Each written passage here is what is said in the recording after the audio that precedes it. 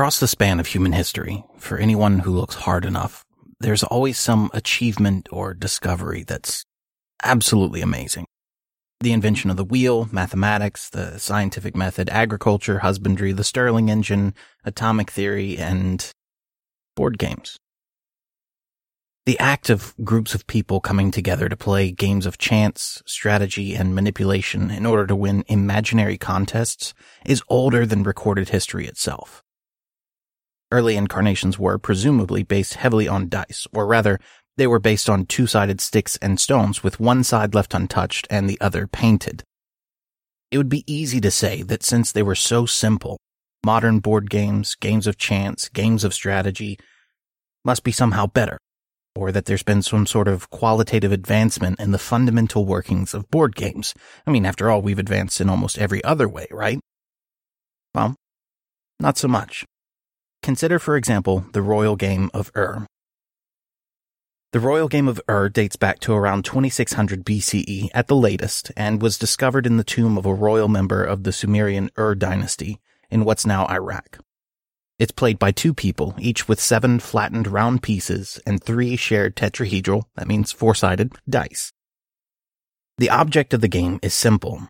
Each player rolls the dice at the beginning of their turn, and the results of the roll are how many spaces they may move any piece, with a few exceptions, with the goal being to move all 7 of your pieces onto the board at one end and off the board at the other. There are obviously small quirks that add a bit more fun. In order to move a piece off the board to score one of the 7 points needed to win, you have to roll the exact number needed to get your pieces off the board. You can also knock opponents' pieces off the board by landing on them with your own, and some squares grant you a second roll of the dice for your turn. Think of backgammon, as envisioned by a bunch of drunkards, and you've more or less got the picture.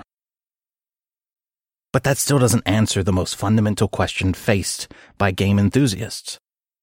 Why do we play them? For some, it's the love of mechanics. If you've ever played D&D and had the misfortune to go through a campaign with a person that calls himself a power or metagamer or a min-maxer, that's what I'm talking about.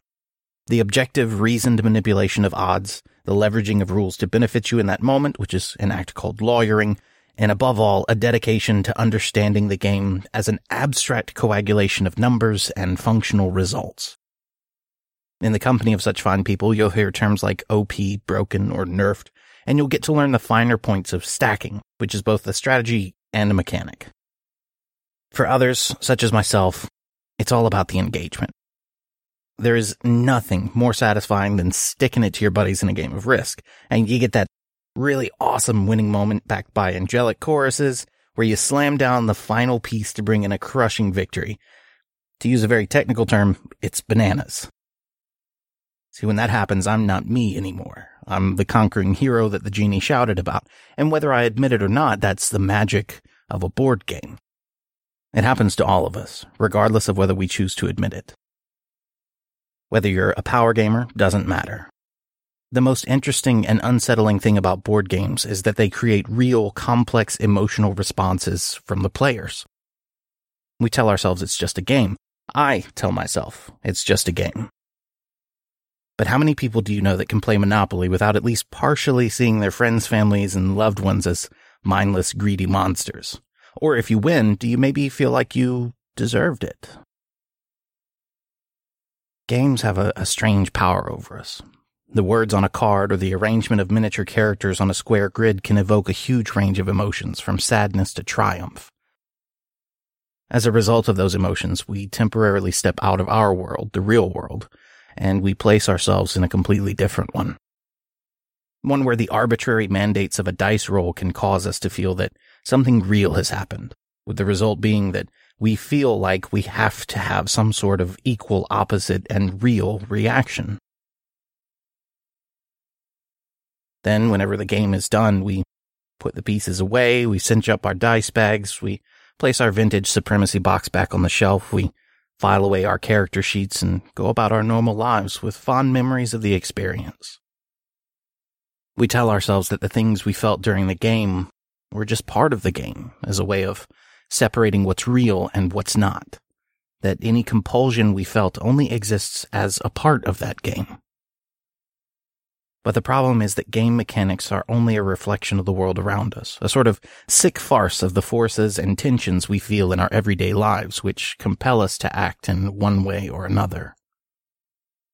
We appreciate and apply the fundamentals of game mechanics when it comes to Risk, Clue, poker, Monopoly, cribbage, backgammon, or blackjack. But when it comes to every other part of our lives, we deny that such a thing could exist outside of that limited arena, even though we talk about things in the real world being a system, or we refer to a set of circumstances and say, that's how the game is played. Mr. Pop. The humblest citizen in all the land, when clad in the arm of a righteous cause, is stronger than all the hosts of error. I come to speak to you in defense of a cause as holy as the cause of liberty, the cause of humanity. When this debate is concluded, a motion will be made to lay upon the table the resolution offered in commendation of the administration and also the resolution offered in condemnation of the administration. We object to bringing this question down to the level of persons. The individual is but an atom. He is born, he acts, he dies. But principles are eternal. And this has been a contest over a principle.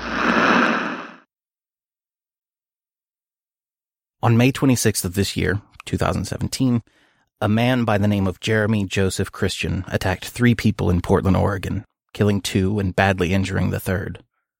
All because the 3 victims of his attack stepped in to defend a pair of teenage Muslim girls. When brought before the court, Christian loudly stated his maxim for everyone to hear: free speech or die. A few weeks later, on June 14th, James Hodgkinson set out to attack a specific group of people: Scott Desjardins, Trent Franks, Jeff Duncan, Jim Jordan, Mo Brooks, Morgan Griffith, and Steve Scalise. All of them were either members of the Freedom Caucus or belonged to caucuses or committees that had some ideological overlap. On the morning of the 14th, Hodgkinson opened fire on a group of GOP lawmakers, injuring Scalise and others while they practiced for a baseball game. The backlash from these events was predictably something that followed partisan lines. See, the problem is that both Jeremy Christian and James Hodgkinson voted for Bernie Sanders in the primaries of 2016. Cue the extreme leftist lectures. The left is nothing but hypocrites, the left isn't honest about what it wants, and on and on and on. Which is, of course, problematic. But to understand that, we have to go back a few years. Okay, few decades, well, centuries. The year is 1793, and George Washington had just been elected by a unanimous vote in the Electoral College, with 132 votes out of 132 electors. His second inauguration took place in March of 1793, and in April he signed into law a rather contentious and obscure thing: the Proclamation of Neutrality. Well, let me set the stage so that this proclamation makes a bit more sense. The Proclamation of Neutrality declared the U.S. a neutral power in the conflict surrounding the French Revolution, which had begun in 1792.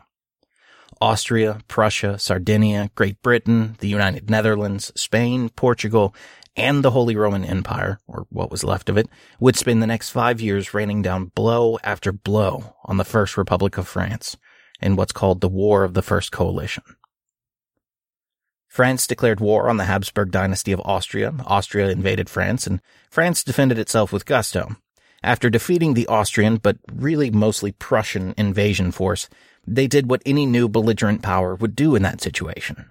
They settled down, they got ready for a defensive war, began establishing diplomatic ties to let everyone understand that they weren't there to be a pain. They didn't do any of that. They weathered a few more invasions, bludgeoned their way through the war in the Vendée, and set about the work of creating the Batavian Republic. Now, I want you to understand that's the broadest description I can possibly imagine for only the first 3 years of the first 5-year-long conflict of all the little wars, spats, and quarrels involved in and following the French Revolution. If a week can happen in a year, and a year can happen in a week, then the period surrounding the French Revolution is more or less a few decades of a year happening every week in nearly every portion of the globe. Now, if you were to ask me if I wanted to get involved in that, I would do three things. First, I would stare at you for an awkward period of time. Second, I would laugh and laugh and laugh. Finally, I would walk away without saying a word, because who the hell would want to deal with that? I mean, sure, power usually means having a finger in all the pies, but smart people know that sticking your finger into a pie filled with molten magma topped with sulfuric acid and a heaping dollop of nope on the side is a no. I mean, that's a hard, fast no for me. And so, of course, a lot of people wanted to get involved. I mean, not just a little involved either, a lot involved. The result of this fact, to me, signifies one of the most easily understood early partisan quarrels in the United States. At the time, our modern political parties didn't exist. There were no Republicans, Democrats, Libertarians, Communists, or Greens. There were two major factions, the Federalists and the Democratic Republicans, who had recently been the Anti-Federalists. But in terms of modern political parties, there wasn't really a lot of resemblance. It's better to view them more as early incarnations of caucuses, the Freedom Caucus, Progressive, Black Caucus. The big difference is that these factions were broader, and they carried more power. The French Revolution was more or less the perfect place for them to act as the coalitions that they were, and the perfect opportunity for either of them to pursue total dominance. On one side, you had the Federalists, the incumbent power with notables like John Jay and Alexander Hamilton.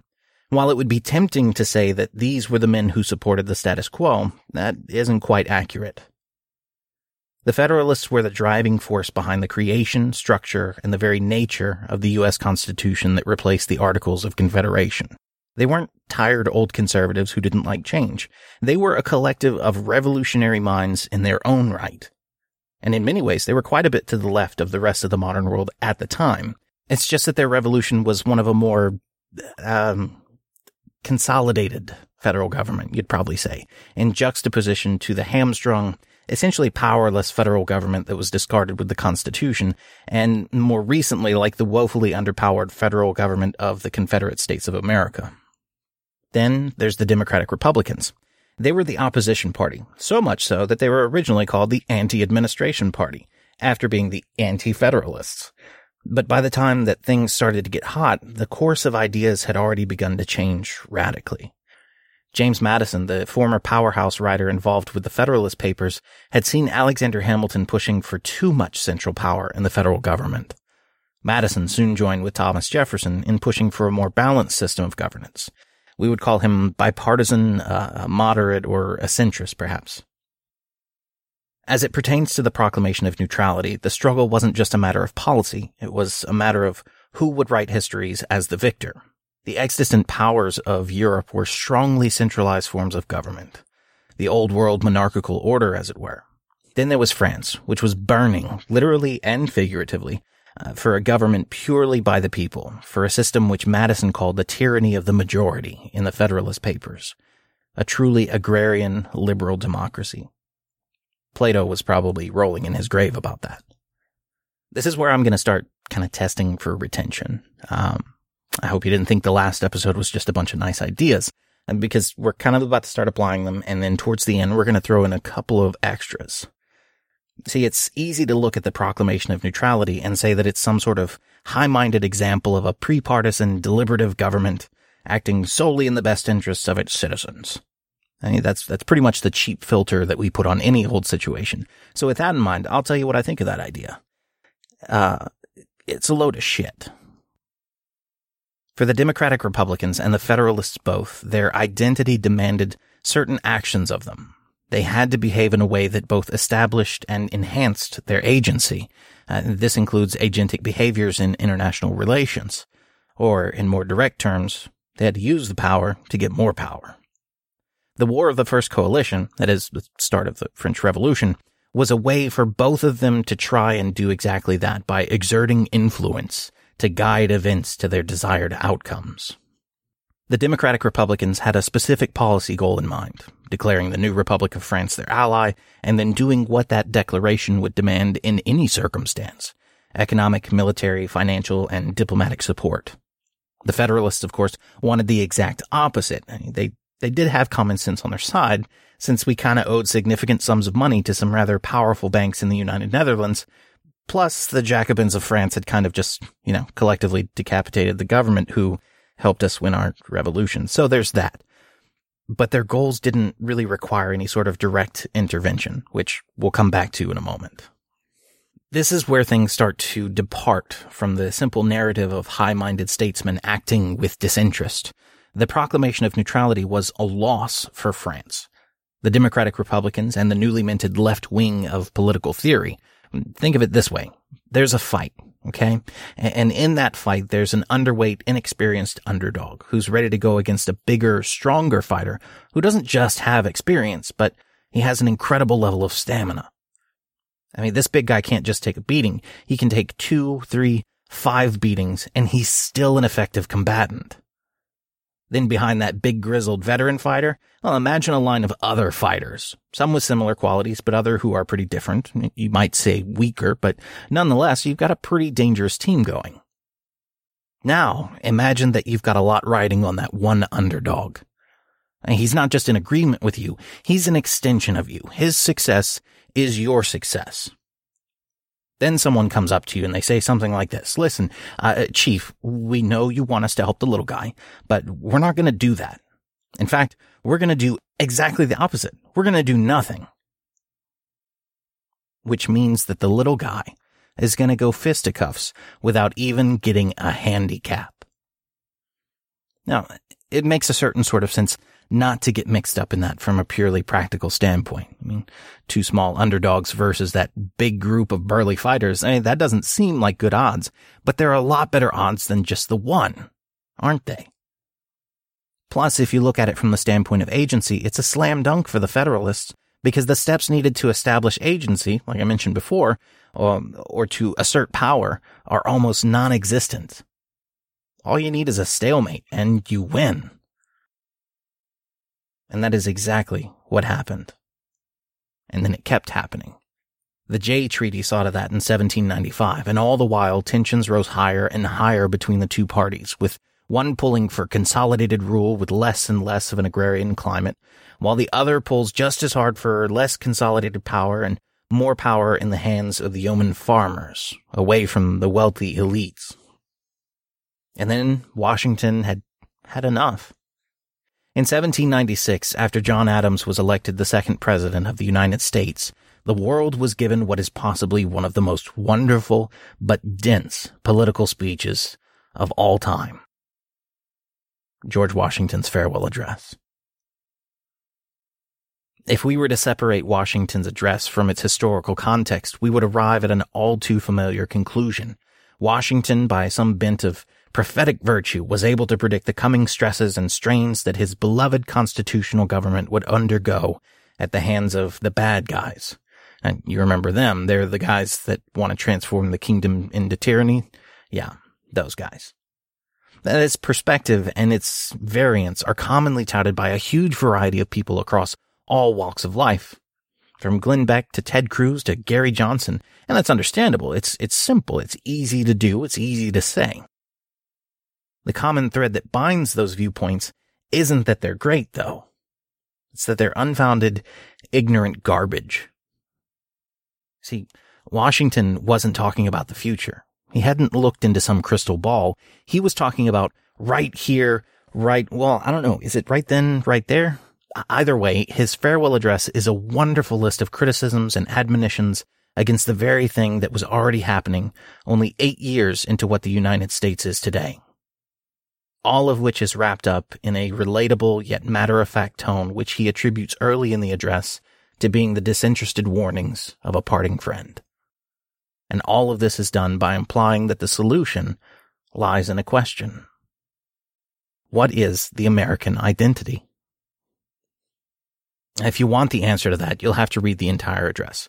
But since you're here and I'm here, I'll give you my favorite part where Washington hammers on the idea that unity is necessary for a civil society, and that people who would rather be right than united are a literal, clear, and present danger to the very idea of America. Quote, "The unity of government which constitutes you one people is also now dear to you. It is justly so, for it is a main pillar in the edifice of your real independence. the support of your tranquility at home, your peace abroad, of your safety, of your prosperity, of that very liberty which you so highly prize. But as it is easy to foresee that from different causes and from different quarters, much pains will be taken, many artifices employed, to weaken in your minds the conviction of this truth, as this is the point in your political fortress against which the batteries of internal and external enemies will be most constantly and actively, though often covertly and insidiously directed. It is of the infinite moment that you should properly estimate the immense value of your national union to your collective and individual happiness, that you should cherish a cordial, habitual, and immovable attachment to it, accustoming yourselves to think and speak of it as of the palladium of your political safety and prosperity, watching for its preservation with jealous anxiety, discountenancing whatever may suggest even a suspicion that it can in any event be abandoned, and indignantly frowning upon the first dawning of every attempt to alienate any portion of our country from the rest, or to enfeeble the sacred ties which now link together the various parts." End quote. Now, just real quick, here's a fun fact. That entire quote was 2 sentences, supplied with enough commas and semicolons to subsidize an entire issue of a scientific journal. So for anyone who thinks I have a tendency to make a sentence maybe, a little bit longer than it needs to be, it could be so much worse.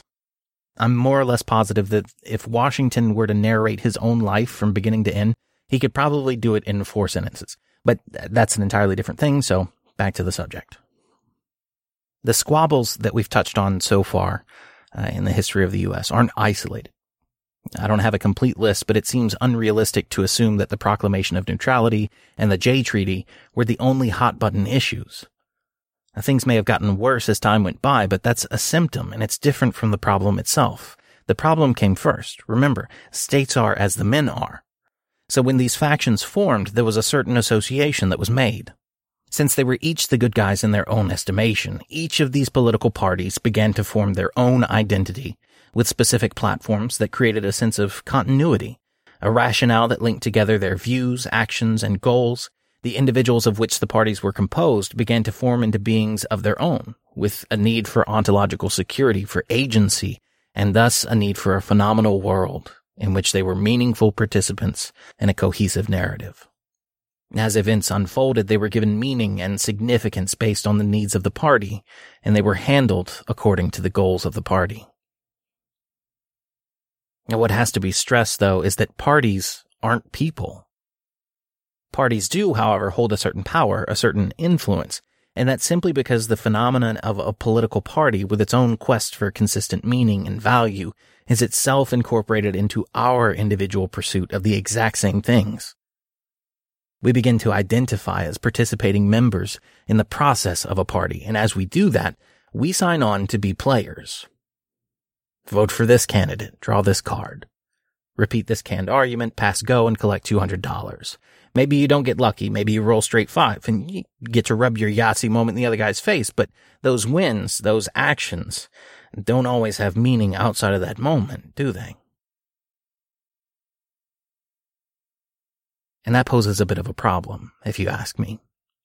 It puts us in a position where when someone steps out of line, the boundaries between individual and party, between party and reality, all run into each other and they get murky.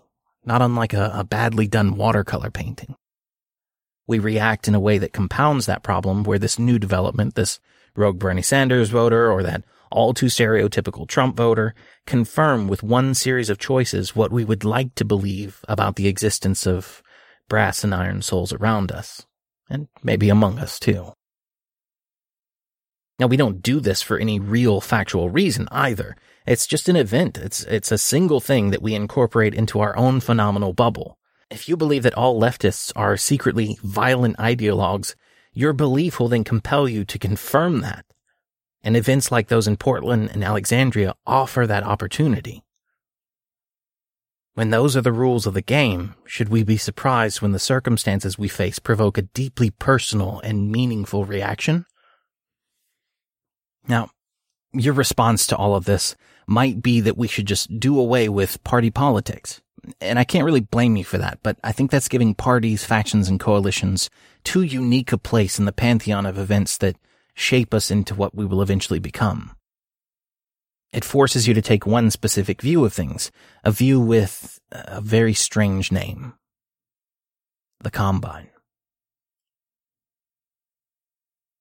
The Combine is a concept used beautifully by Ken Kesey in One Flew Over the Cuckoo's Nest, a book which is, by the way, my all-time favorite. Mixed into the ragtag oddball cast of characters is one character who is haunting, untouchable, and yet relentlessly human, and he's called Chief. Chief is a longtime patient of the ward and has committed himself to relentless battle of the wills against Nurse Ratched, whom he calls Big Nurse. He pretends to be a mute, to be incapable of speech, and he skulks around performing whatever task is given to him. But always observing, always watching. He's a fairly simple man, but he's perceptive, and his ability to reduce complex concepts and events into the simplest of terms is his most wonderful trait as a character. His penchant for then conveying those concepts in terms that, while simple, are disturbing and morbid is both beautiful and heartrending. I'll just read you a passage from his perspective where the Combine is put on display.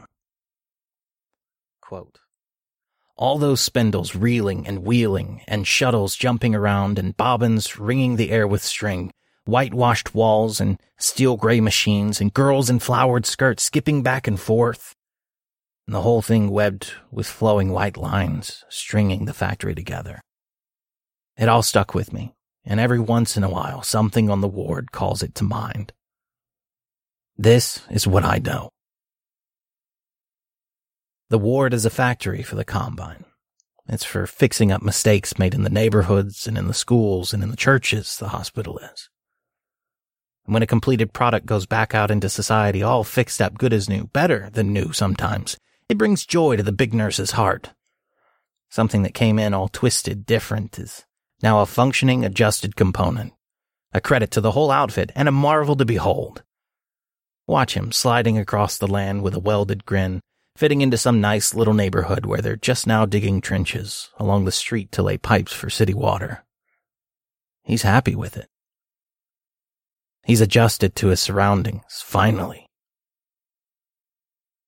And the light is on in his basement window way past midnight every night, as the delayed reaction elements the technicians installed lend nimble skills to his fingers as he bends over the doped figure of his wife, his two little girls, just 4 and 6.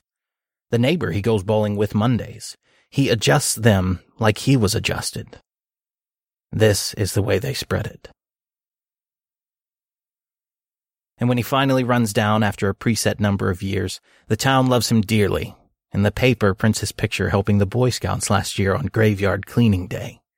And his wife gets a letter from the principal of the high school, how Maxwell Wilson Tabor was an inspirational figure to the youth of our fine community. End quote.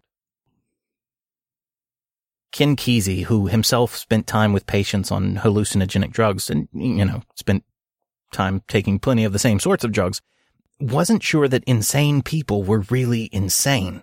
They were just different. Psychiatric wards were, for him, literal people repair centers, where the very essence of who a person is can be ripped out, inspected, retooled, replaced, reinstalled. When a broken man entered on one side, he emerged on the other, a new version of himself, with a fresh coat of wax and equipped with new warranted valve stems. One Flew Over the Cuckoo's Nest is about people who have an idea of what other people should be like, and who then take it on themselves to remake individuals. Individuals who don't necessarily have anything wrong with them, and their willingness to comply to that idea is completely immaterial. You go in and maybe you resist, maybe you don't, but eventually they bust you up, and then they put you back together in the approved shape, size, and demeanor of the standard operating procedure. It would be hilarious if it weren't so deeply horrific. And I think that American politics has more than a little bit of that tone to it if you stop and take a look. In fact, you see it all the time in common political rhetoric. The Blaze recently released a piece highlighting a blog post by John C. Wright, where, due to some problems in his son's Boy Scout troop, he employed a painfully unoriginal rehashing of the Combine to smear left-leaning people. A similar thing took place in the storytelling that brought us the odd and rather unremarkable documentary The Brainwashing of My Dad, where a man's character is examined before and after he started listening to conservative radio in the 80s and watching Fox News. I wish I were kidding about that, but it's real, it exists. And yes, I watched it. And yes, I regret it.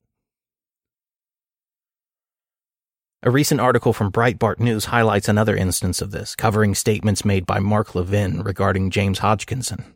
Quote, "I make no excuses for a murderer or a would-be murderer, like this guy Hodgkinson.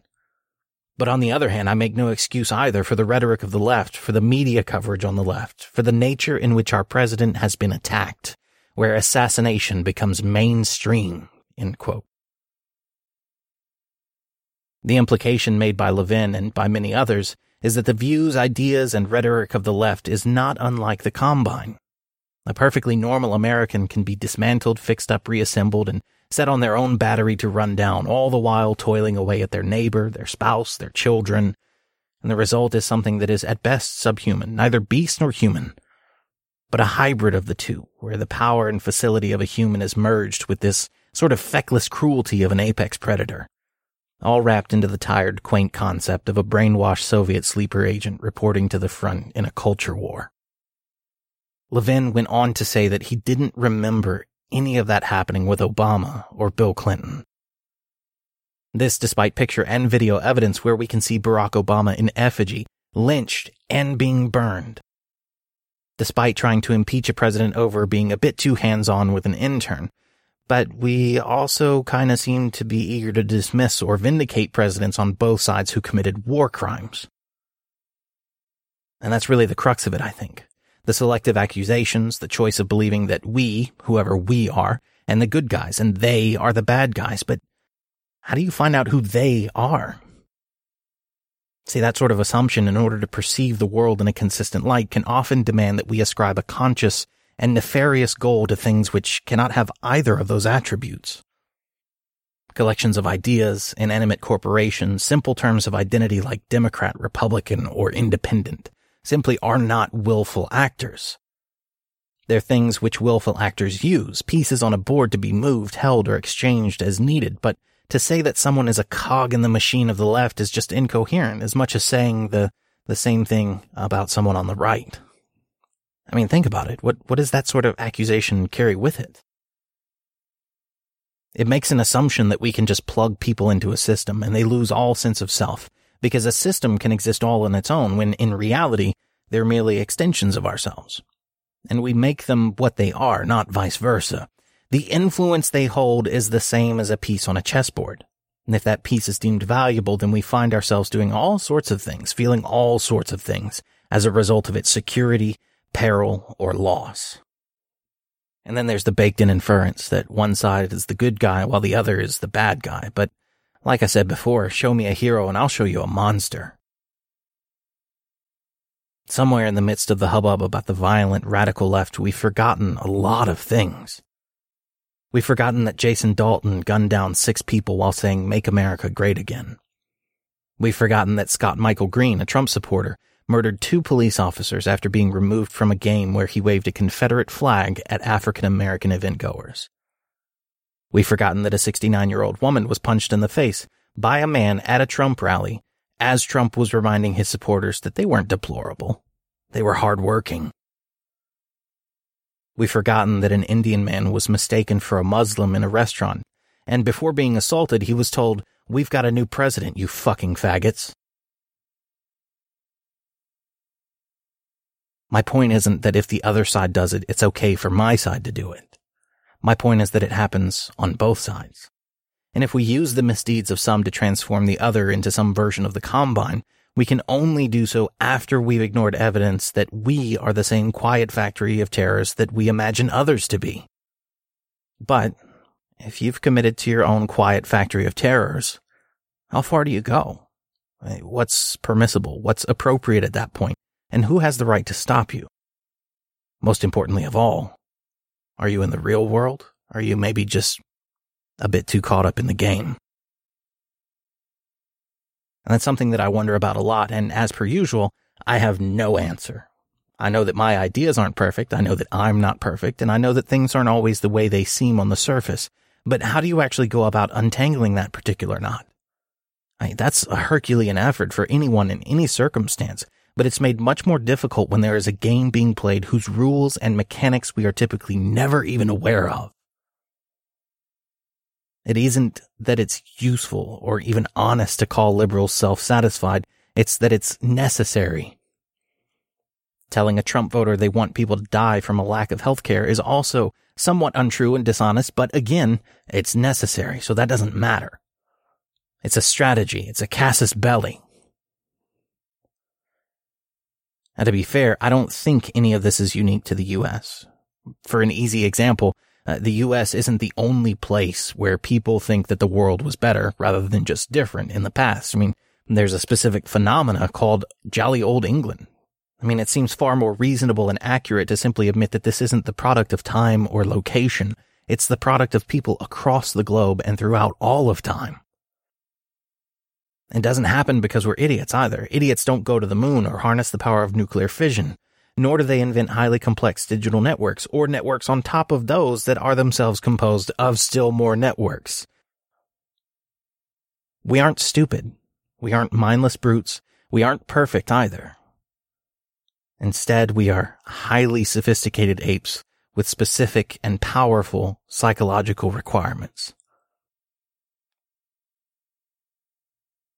So if humans build their own sort of custom phenomenal realities, and we do so in order to create a sense of order, continuity, and agency, we arrive at an interesting question.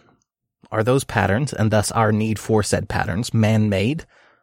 Or are we adapted to concrete, meaningful patterns which already exist? And that's where it gets a little bit more complicated. And to explore that, we're going to turn to statistics. Yeah, I know, math is awful. Don't worry, I hate it as much as you do, but it's important, and it has to do with something that is not statistics. Apophenia. Apophenia is the human tendency to draw links between seemingly unrelated things, and thereby assign meaning according to those events which strike them as being reasonable, not by virtue of analysis, but by virtue of agentic necessity. I could give an elaborate example, but it's crunch time, and I'm lazy, so Alex Jones. Hey, that man's pretty much a case study in apophenia. And look, I'm sorry, I'll try not to go for low-hanging fruit anytime soon, I promise. I'm not going to make another Alex Jones joke for at least one episode starting at the beginning of this episode.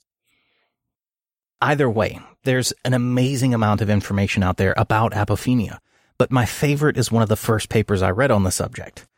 Now, there are others which are more in-depth and which you should certainly track down and read, and certainly there are plenty which are peer-reviewed, but this one has the best quality of all. It's easy to read. In the paper Apophenia in Cognition, John Roski, a linguistics graduate student of Stony Brook University, is appropriately good at communicating. In this paper, he addresses the questions of how we go about assigning meaning and patterns to events.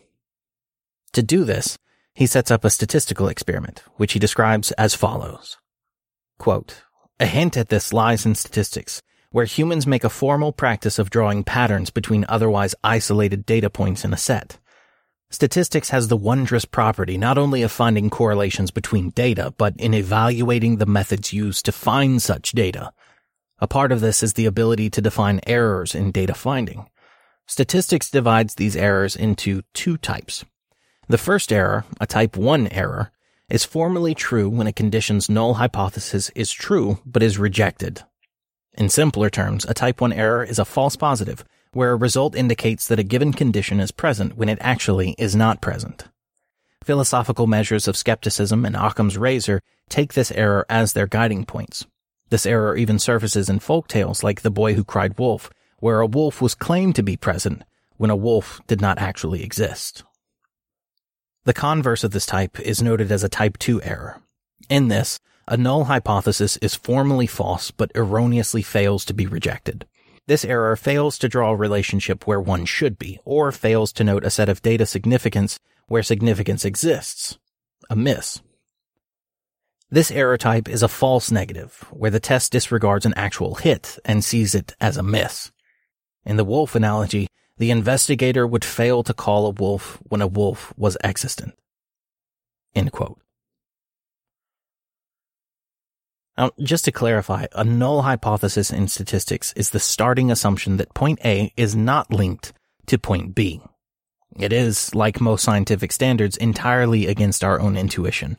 And this could be for a number of reasons, but I want you to consider a specific possible explanation: agency, routine, and predictability. Elsewhere in the paper, Roski points out the willingness of a devoutly religious person to see a piece of toast and then to see the Virgin Mary in the color variances of that toast, and thus imbue that link with significant meaning, as it should, since that slice of bread just got promoted from breakfast to relic. But we can easily create scenarios which manifest in other ways. As a quick example, take a diehard evangelical American voter. If you're convinced that you're being persecuted or will soon be persecuted for your beliefs, what sort of links do you draw between your A's and B's? Even if the A's, the B's, and the links between them are revolting, terrifying, dangerous, or just completely false. Now, you might not think that people would be aware of null hypotheses or type 1 and type 2 errors, but we're actually quite aware of them. When was the last time you were cut short and told that A had no relation to B? And when was the last time you did that to someone else? Was it discussing Pizzagate? Or the Illuminati? I mean, if you've done that or had it done to you, welcome to statistics. Now, if you've had the words correlation is not causation, therefore you're a liar thrown at you, welcome to epistemicism with a side of statistics. They're different, but they're both still fun.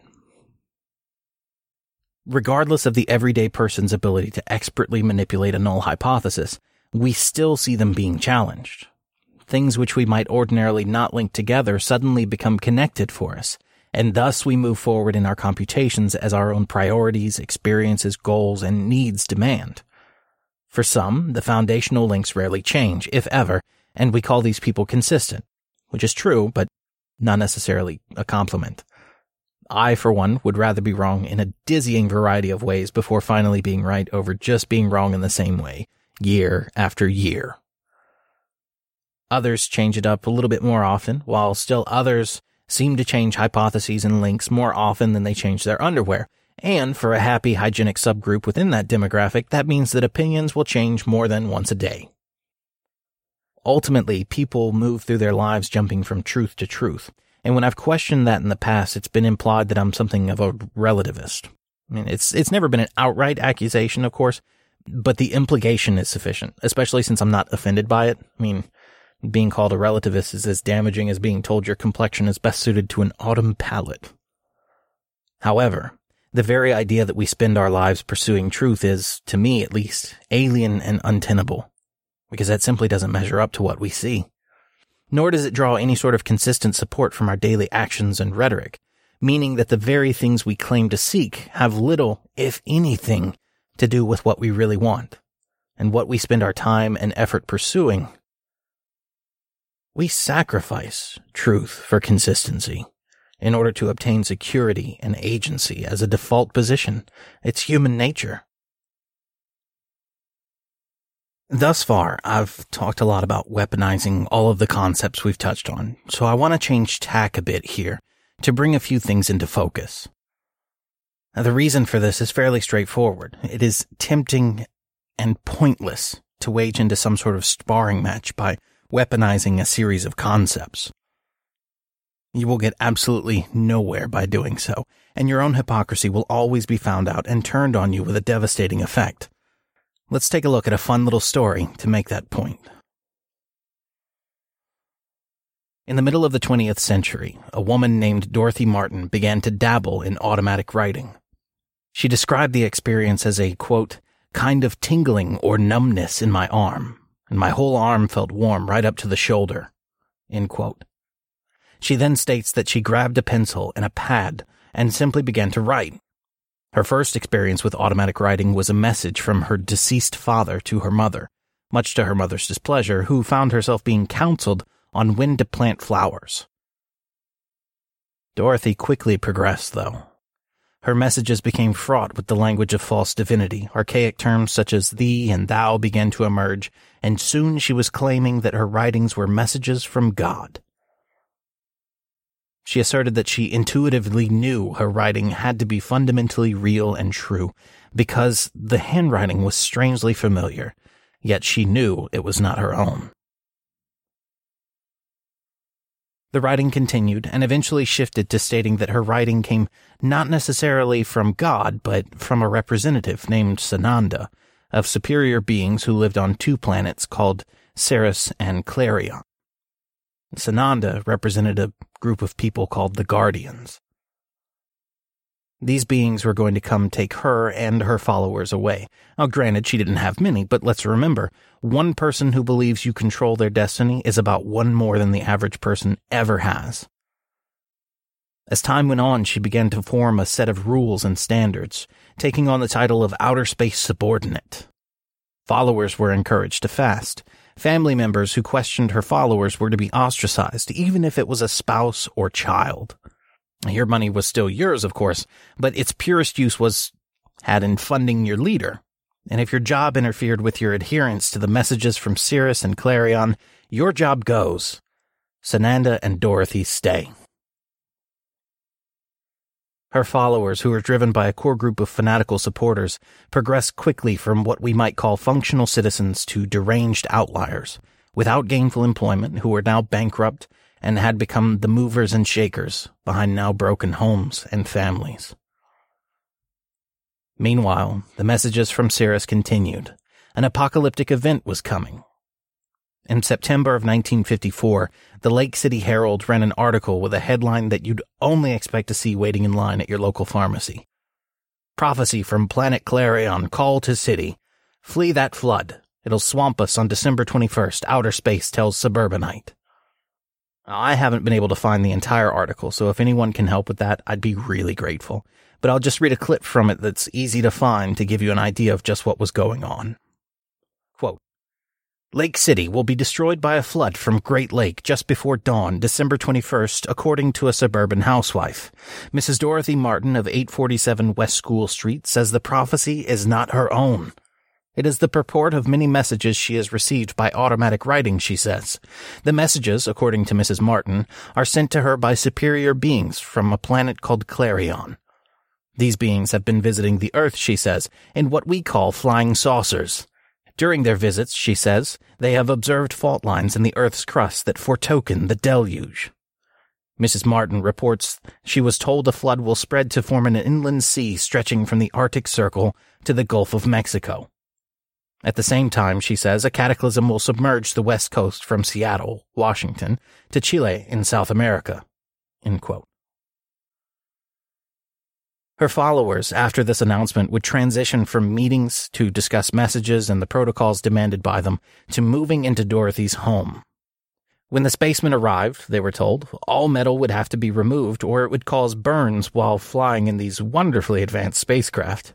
Buttons, zippers, clasps, jewelry, piercings, shoe eyelets, and brassiers would all need to be discarded before setting off on their celestial voyage. One follower later admitted after being told to remove her brassiere that, quote, the only metal on me was the fillings in my teeth, and I was afraid someone would mention those, end quote. The spacemen were scheduled to arrive the first time at 4 a.m. on December 17th, 1954. The last of the cult followers trickled back into Martin's house from her backyard around 5:30, where they discussed what went wrong when nothing happened. It was decided, or rather decreed, that the spacemen were testing their preparedness, just not their faithfulness. When the real time came, they had to be sure that all of their earthly supplicants would be able to make it to safety.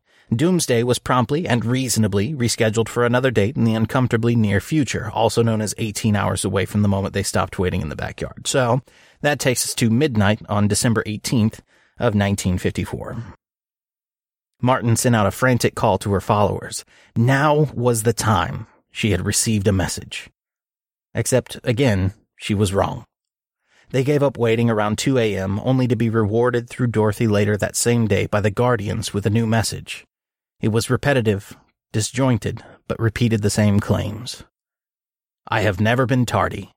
I have never kept you waiting. I have never disappointed you in anything. So, of course, the tardiness of the Guardians delayed them from the 17th to the 21st, during which time the Seekers, Dorothy's followers, were kept waiting, and they were summarily disappointed when absolutely nothing happened. Again. But this was a moment that had been advertised in print, and so for the final time the Guardians violated their 3 promises again, not just in front of the Seekers, but in front of an audience that was small but keen. The event played itself out yet again on Christmas Eve. This time after being explicitly advertised. Everyone in the area knew about it, not because the newspaper had found out like last time, but because Dorothy went to them with a press release.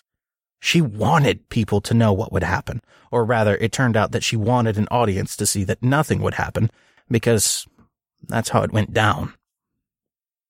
Dorothy's merry band of intergalactic truth seekers fell apart slowly over time from that point forward, until the outer space subordinate herself was run out of town with the threat that she would be arrested and committed if she didn't commit herself. She traveled to Peru, where she lived for several years as a member of the Brotherhood of the Seven Rays, taking on the name Sister Thedra. She never gave up on the Guardians, eventually moving back to the U.S. in 1961, switching locations between Arizona to California and then back to Arizona again, where she formed the Association of Sananda and Sanat Kumara in 1965, and would continue to preach the dooming words of Sananda and Kumara, the Guardians, until her death in 1992.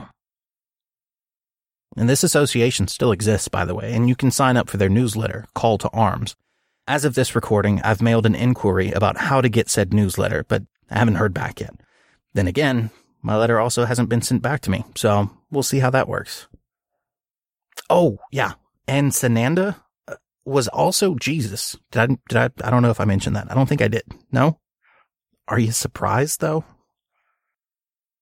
When we look at such individuals as Dorothy's followers, it's easy to separate ourselves from them. Automatic writing is a scam. The fault line that was supposed to create an inland ocean, presumably the Great Divide, one line in the Continental Divide that goes across North America, has done no such thing. More fools they, right? Well, not as much as you might think. We have a unique vantage point on this story because we live after it happened. We can observe the predictions made by Dorothy Martin and her followers and determine that none have come to pass. We can then conclude reasonably that she was a liar and a charlatan who preyed on what we call the weaknesses of others. That is, of course, a phrase that's worded very carefully. The weaknesses of others, of course, inspires the idea that that weakness is in others, not us. I'm special, exempt, just like you are in your mind, just like others are, but not them, whoever them is. But on top of that, I have a hard time accepting that hand-waving a group into a special idiot status is a very solid way to approach the issue. Descriptions that follow the same general message, they were a bunch of loonies or they were stupid, can all have a significant meaning attached to them and are apt, but only in a retroactive sense, or when viewed through a comparative lens against other retroactive observations. After all, the Seekers were far from the first bizarre group who held onto some truly baffling ideas. They even failed to be unique in that they were and are far from being the last. Language that relies on this sort of mechanism is somewhat inadequate to strike at any sort of fundamental, testable, repeatable, falsifiable, and observable truth. In other words, it's a really great way to commit a Type 2 error. You are more similar to the Seekers than you would ever like to admit. Yet dismissal creates a scenario where that observation is true, but denied. We are not immune to being the prey of prophets, just like we are not immune to believing in stupid economic policies or political ideologies. It doesn't have to be a religion or a weird cult for someone to not want us to think. And it doesn't have to be complicated to admit that people who don't want us to think never act with our best interests in mind. It's tempting to point out when someone has committed a Type 2 error, or is trying to resolve a case of cognitive dissonance with some sort of ineptitude, or is playing on the emotions of others to get their way. Hence why I've talked about weaponizing ideas so much. But what about when I do it? What about when you do it? The general metric for not being sucked into a bad idea is to know why that idea is bad and understand how it can pull you in. But the part we usually skip over, because we're more comfortable dealing with the subject using vague generalities, is where we actively, consciously choose not to engage in, perpetuate, or condone the actions that can have similar effects coming from us. And going back to something I said earlier, these situations aren't rigid forms where a person gets plugged in and takes a shape which previously was not their own. Our social ills aren't inflicted on us. They come from us. We design, create, deploy, and perpetuate them on an individual level. All of us do. We play games with specific names and observed mechanics. Games with titles like Why Don't You Yes But, Cops and Robbers, I'm Only Trying to Help You, and Homely Sage. No, really, those are real names for real observed interaction dynamics.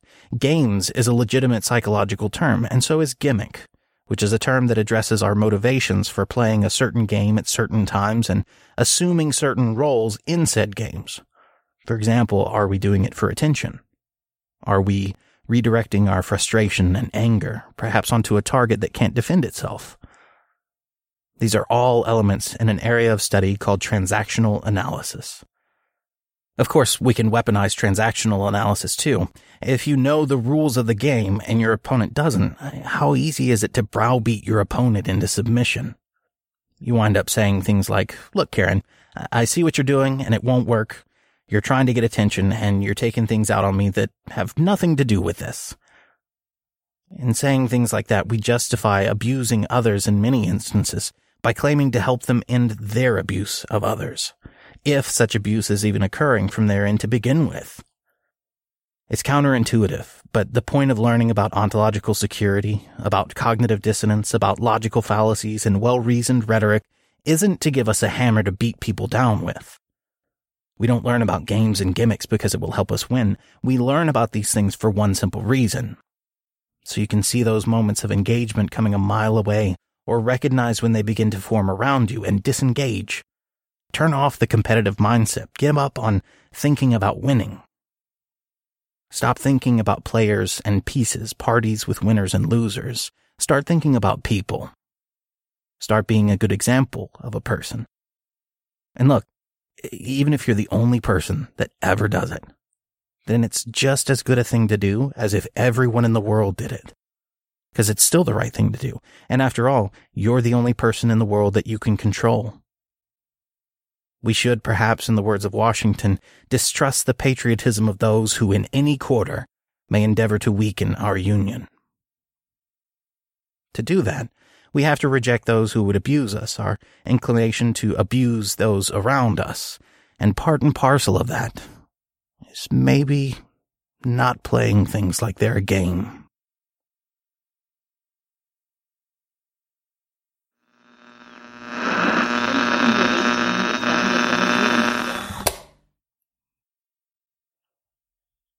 The speech sampled for today's intro is from William Jennings Bryan's Cross of Gold speech. The speech itself was given at the Democratic National Convention of 1896, but a reading of it was later recorded in 1925 by Bryan himself. A huge amount of thanks goes out to YouTuber Theremin Trees. A friend of mine introduced me to his videos some time ago, and since then I've been consistently in awe of his ability to explain psychological dynamics. Which makes sense, because he's a psychologist.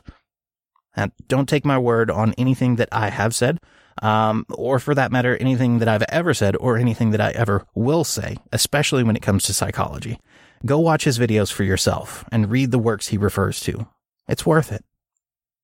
Special thanks are also owed to the British Museum, who released a video of the royal game of being played by the original rules, or at least as we understand them anyway. The video isn't terribly long and is surprisingly engaging and pretty meta. It talks about how games suck you in before allowing you to realize that you've been sucked into watching the game being played, which is pretty much exactly the sort of idea that I was messing with before they even released that video. Because, yes, I've been struggling with how to approach this specific topic for about 6 months now, while the video in question was released 4 months ago. Knowing that, the result that you've just heard is probably a bit underwhelming for you, which is fine because I can't control your opinions or perspective. We're all learning here. Myself more so than you, I think. If you'd like to know more, find this podcast on Facebook or on Twitter at Today on America. You can find all materials referenced on the website at todayonamerica.wordpress.com, plus a few extra goodies while you're at it. And if you have been, thanks for listening.